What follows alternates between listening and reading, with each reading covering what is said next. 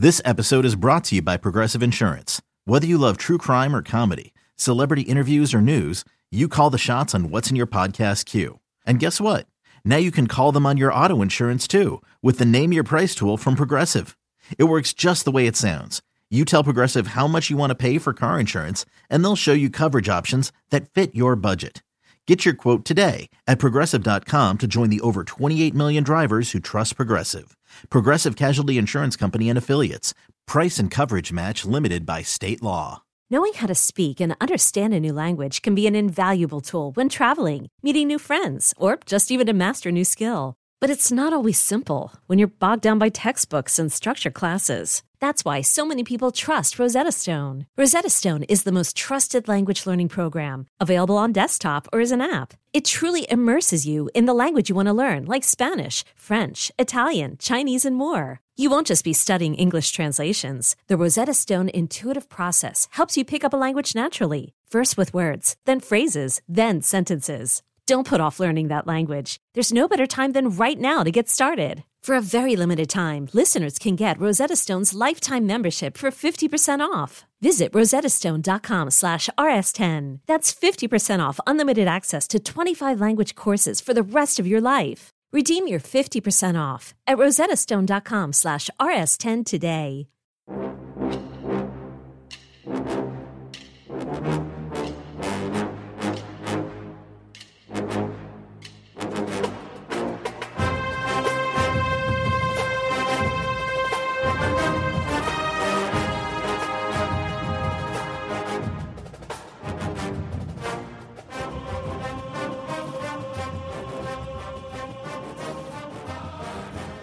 Good morning, Bucknutters. Welcome to the Bucknuts Morning Five here on Friday, December 30th, 2022. I am Dave Biddle. Very happy to be joined by Jonah Booker. Man, I'm in Atlanta. You're in Scottsdale. Man, brass tacks. Let's just get right to it. Give me your final score prediction. Then we'll get into other stuff. Let's just get right to it, though. Give me your final score prediction for tomorrow night. We want just a prediction, or are we just going to give the feelings, how we feeling about the game, Dave? Let's give a final score prediction, then we'll get into the other stuff. Let's just get right to it, and then we'll get into the other stuff. Let's just final score prediction. You want me to go first? I'll go first. 38-34 Buckeyes. Let's go. Let's go, Dave. Hey, them boys are coming. And after that Michigan game, after the emotions calmed down a little bit, just taking a look at what Georgia's going to do, how Ohio State is – I know a lot of people on Twitter is like, oh, I've heard this song before. I've heard this before, this and that. They've been talking to, smack all year and see where that got them. Nah, Dave, I just get a different feeling from hearing the players, hearing the coaches, that they understand the mission, which is go in there, be aggressive, match their intensity, because if you don't, they know that they cannot beat this Georgia team. And because they are fully aware of that, and they're healthy, I'm just going with the Buckeyes, Dave. They may call me a homer after this show, but hey, 38-34, let's roll. That was almost my exact score, and then I went with 38-30 Buckeyes. I wrote it down, 38-30. I almost went 38-34. It's funny you said that. I was like, it's kind of trying to figure out my score. So we have the exact same score for the Buckeyes. Who cares? I don't care if they win by a point. Yep. Just win the game. All right, let's get into – you want to start with what you're confident about or what you're more worried about with the Buckeyes? Let's start with the confident. I mean, I feel like the Ohio State passing attack is set to have a day. Hearing Kevin Wilson talk, Dave, hearing Ryan Day talk, hearing Urban Meyer talk, his quick little comments with the local news station, basically highlighting what everybody's been saying is attack Georgia down the field. That secondary has issues playing the football, finding the ball. They are prone to giving up chunk plays. They are prone to giving up a lot of yards. What Ohio State's strength is as far as the offense, that is something that Georgia struggles with. They've also had issues when it comes to their pass rush, getting after the quarterback. I do think Ohio State's tackles will hold up on here. The interior, that's going to be something we'll talk about as far as a concern. But when you look at the health, you got a team that's coming in here healthy, Dave. Ryan Day historically getting a month off to prepare for a team. He usually has his guys dialed in, ready to play. I'm going to trust that he's going to have these kids ready to go for this game. And I just look at Marvin Harrison Jr. going up against Kelee Ringo. I think Emeka Egbuka's finally healthy. There was a lot of talk towards the end of the season that he was so banged up that he could barely even get his arm over his head. That's how banged up he was, and he was gutting through it. Case Stover was also significantly banged up. You get Mayan back. So I just think that this offense is going to be able to move the football here. I know Georgia's physical. They're aggressive. They're a very disciplined defense. But what Ohio State has as a string, I think it will play well to getting the offense churning up and down the field. Now, once they get in the red zone, they're going to have to score because field goals will not win this game. That's exactly right. All right. So we know about Jalen Carter, best defensive tackle in college football. He's phenomenal. He'll be a top 4 pick.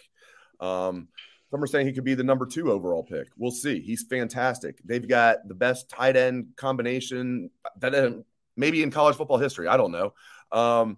Get into that, both, Jalen Carter and the tight ends. And what else are you concerned about when you look at this game? Jalen Carter's a problem. I don't think Matthew Jones is going to be able to handle him by himself. They're going to have to figure out a way to move the pocket away from him because he is that disruptive. You look at the run game, running towards him, basically you're running into a wall. He's probably going to be the number 1 defensive player off the board come NFL draft this spring. So he's a beast. There's no mistake around it. You're just going to have to try to game plan around him, run some traps.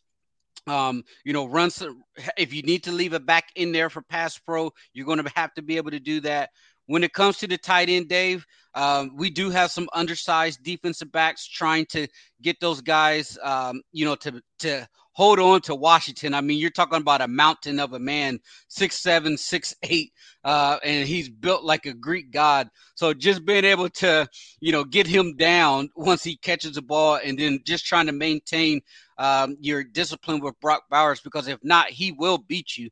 You look at Georgia, their top 5, when it comes to top 5 pass catchers is running backs and tight ends. Ohio State ranks number 2 in the country on defense when it comes to defending the pass against the running backs and the tight ends. They did an excellent job against Mike Mayer, the Notre Dame tight end. This is a whole different beast. These are 2, like you said, a combination of guys that they haven't seen before. So I'm curious how Jim Knowles is going to be able to do this. Can they stop the run, Dave? That's my question. Sitting in a 4-2 look with the 3 safeties back there, if they can stop the run and they can hold up with not having to bring an extra guy into the box, I think that's going to be critical. But to me, when it comes to the defense, Dave, the most important thing is you got to be able to generate pressure on Stetson Bennett. You cannot let him sit back there and pick and choose where he wants to go with those tight ends. If you go back and watch that Missouri game when Georgia struggled, they were getting pressure and they weren't having to bring manufactured pressure. Their defensive line was getting after it. So JT Tuimalu, Zach Harrison, those interior guys, I would love to see a healthy Mike Hall show those flashes that we saw against Notre Dame early on. Now that he's fully healthy, they're going to need some type of pressure from their front 4. No doubt about it. So you touched on this a little bit. I asked Ryan Day about this. I don't remember. I mean, correct me if I'm wrong, including the commenters. I followed Ohio State football for a long time. I don't remember an Ohio State team dealing with this many injuries. And as you mentioned, there were injuries that they didn't even talk about. Like Cade Stover is not going to make an excuse, but he was asked about playing the second half of the season completely banged up. Of course, he's not going to make any excuses. Emeka Egbuka, you talked about that, couldn't even lift his arm over his shoulder. Kind of a problem when you're a wide receiver or a football player in general. Right. I don't remember an Ohio State team being this banged up throughout a season. I mean, Travion Henderson, Jackson Smith-Njigba, the corners. There was a time when they had 2 healthy corners, and they were both freshmen, J.K. Johnson and Jair Brown, redshirt freshman, true freshman. I asked Ryan Day about this to get into that. I know it's football and there are injuries, but did you get hit harder than usual? And how much of these 5 weeks help? And he gave a really cool answer. He went in detail about we got hit hard, but it was really just a couple positions. You can't use that as an excuse. But he said, these 5 weeks off have been huge. This is as healthy as the Buckeyes have been since they entered camp, J-Book. Right.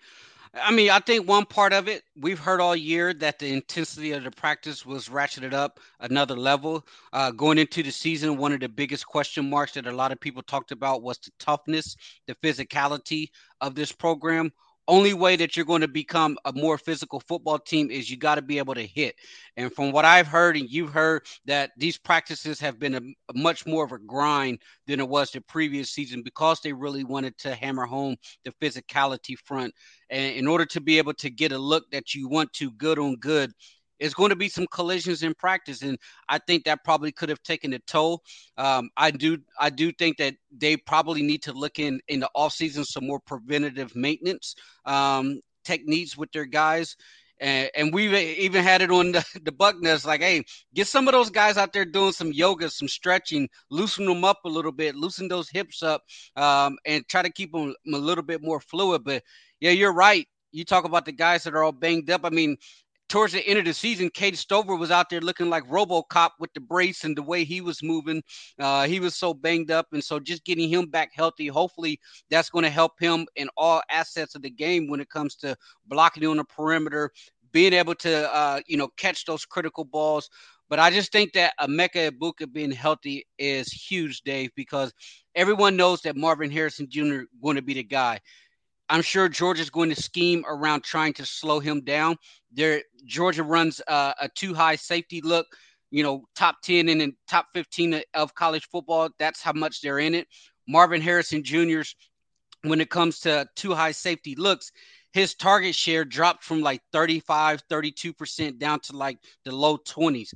So that is a way that teams have been able to try to slow down Marvin Harrison. So if you're going to run a too high safety look, one, you got to take advantage of the numbers. You got to be able to run the football and make them pay, make them bring a safety down into the box. And two, you got to be able to have a second wide receiver step up. If it's going to be Emeka Egbuka, if it's going to be Cade Stover, Julian Fleming, they got to have one other guy who's going to be able to make critical plays. Because I think back to 2014, Dave, when Ohio State beat Alabama in the Sugar Bowl.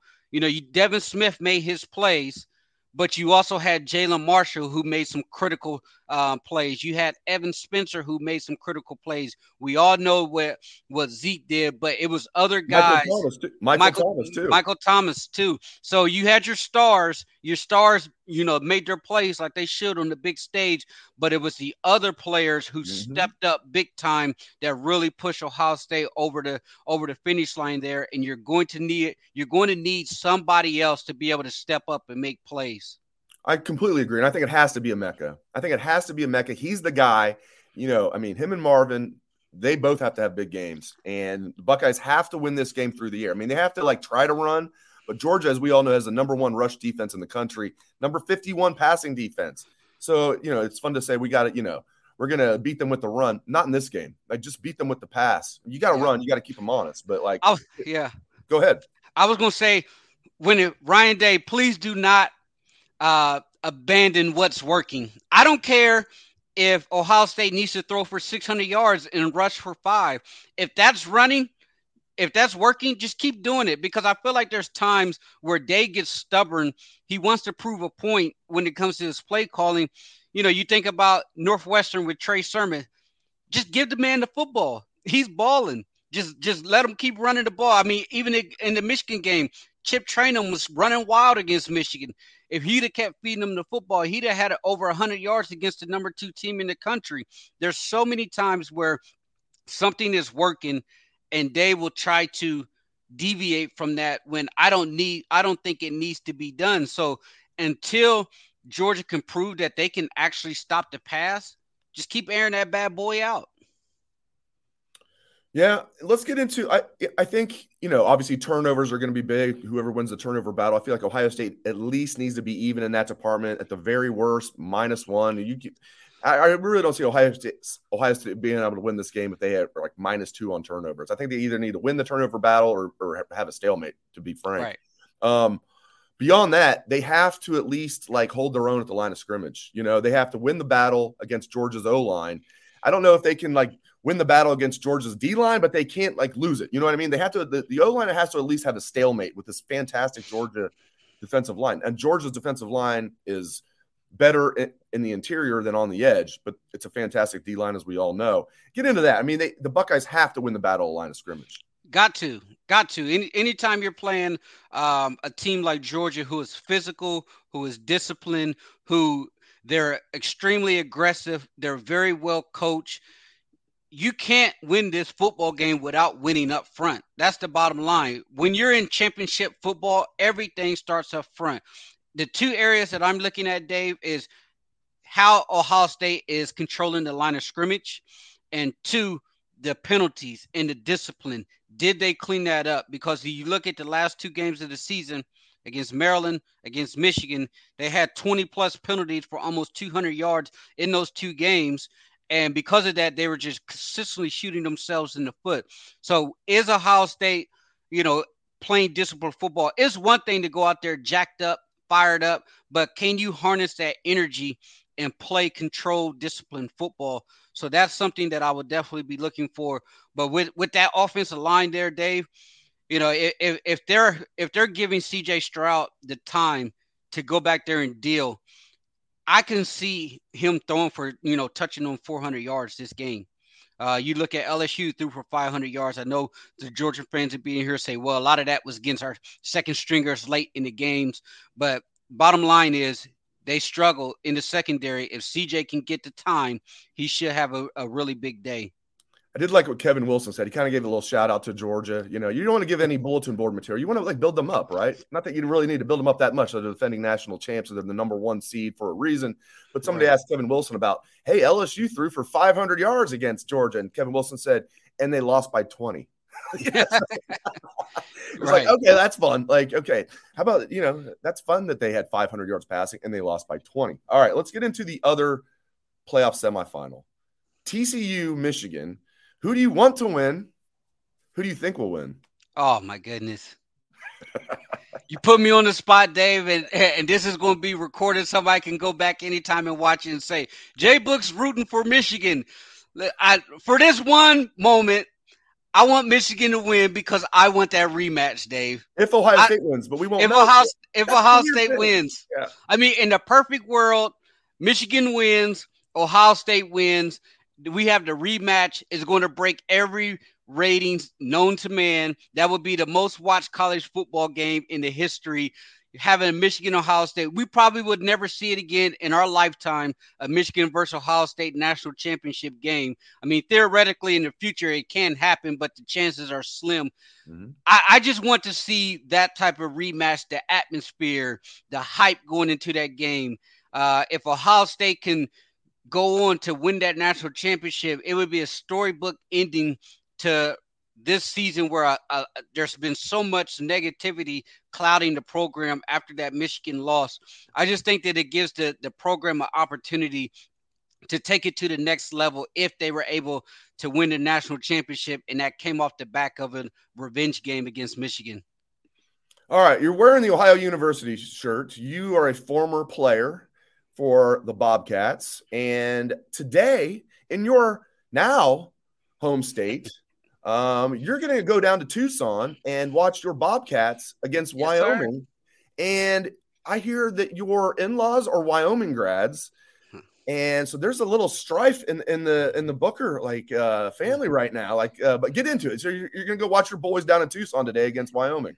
Yep, I'm going down to the Arizona Bowl here in a couple hours. I'm going to drive on down there, Tucson, watch the Bobcats, have a couple brews with some guys, and take the family and stuff down there. But I'm going to talk some smack to my in-laws, the Wyoming Cowboys. So they're not going to be able to make it, but I sure as heck will be running my mouth to them after the Bobcats go down there and get them a bowl victory. I can't remember the last time the Bobcats actually won a bowl. So if they win a game, you guys might see me on Barstool TV out there on the 50-yard line celebrating with the team or something.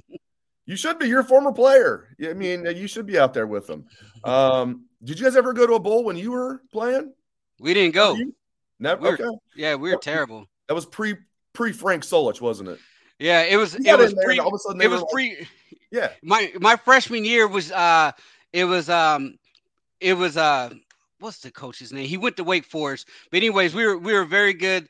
My very first freshman year. After that, we hired the defensive coordinator, Brian Noor, as the head coach, and it went all downhill, and then they fired him, and then I was sandwiched in between that gap when they were good, and then under the previous regime, then they were terrible, and then Frank Solich came in there and just completely turned the program around, and so those guys, they really stepped it up, but I'm excited for it. Get a little MAC action, do a little live betting on the game while I'm in there inside the stadium to see what's going on. So it's going to be a great day for football. A lot of good games going on today, but tomorrow I'm excited, Dave. I just think that Ohio State has the opportunity to go out there and shock the world.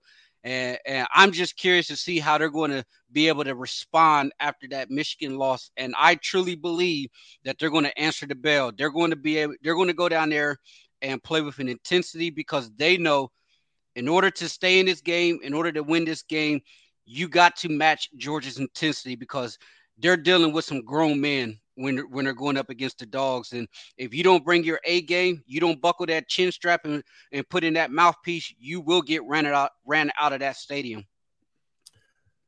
I've had a lot of questions. This is from Joe on YouTube. Do we see Amari Abor and Sonny Styles tomorrow? There's been other questions about Sonny Styles and some young guys. Get into that a little bit, J-Buck. I can give my take, but do you think we're going to see some young guys that we really haven't seen that much tomorrow night? I don't think Abor. I don't think you're going to see him. Sonny Styles is a possibility because of his size, being able to match up against some of those athletic tight ends, because he does bring that size speed combination that you're looking for. So I wouldn't be surprised if you see a little bit of Sonny Styles. Yeah, I agree with you. We're not going to see Abor. My biggest thing is, like, when I answer questions like this is like, listen, if you haven't seen a guy very much during the season, you're not going to see him all of a sudden in the CFP.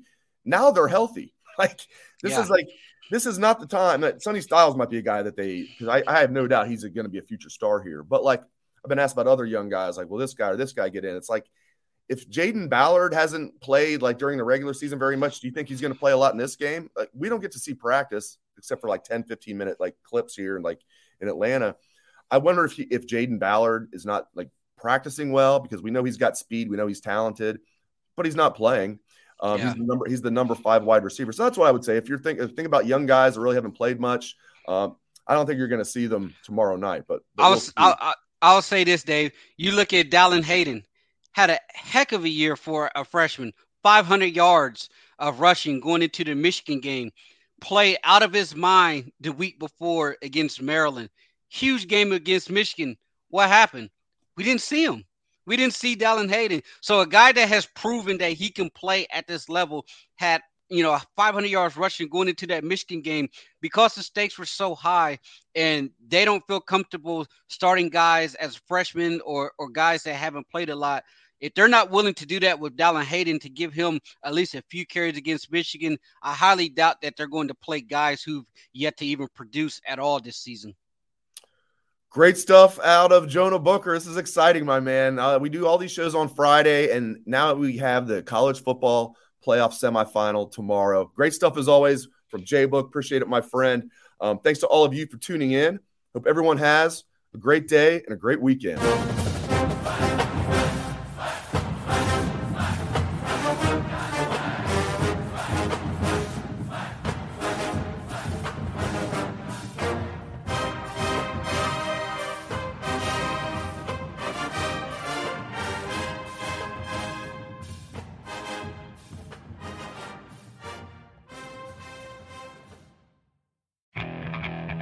Okay, picture this. It's Friday afternoon when a thought hits you. I can waste another weekend doing the same old whatever, or I can conquer it. I can hop into my all-new Hyundai Santa Fe and hit the road. Any road. The steeper, the better. Because my all-new Santa Fe is available with H-Track all-wheel drive, so I can hit the trail without a worry in the world. Heck, with 3 rows and best-in-class rear cargo space, I can pack the whole family in with all our gear. We've got available dual wireless charging for our phones, so we'll never lose touch with civilization, and we won't lose touch with the primordial power of Mother Earth. So which is it? Waste the weekend or do something a little more epic? And conquer it in the all-new Hyundai Santa Fe. Visit HyundaiUSA.com or call 562-314-4603 for more details. Hyundai, There's joy in every journey.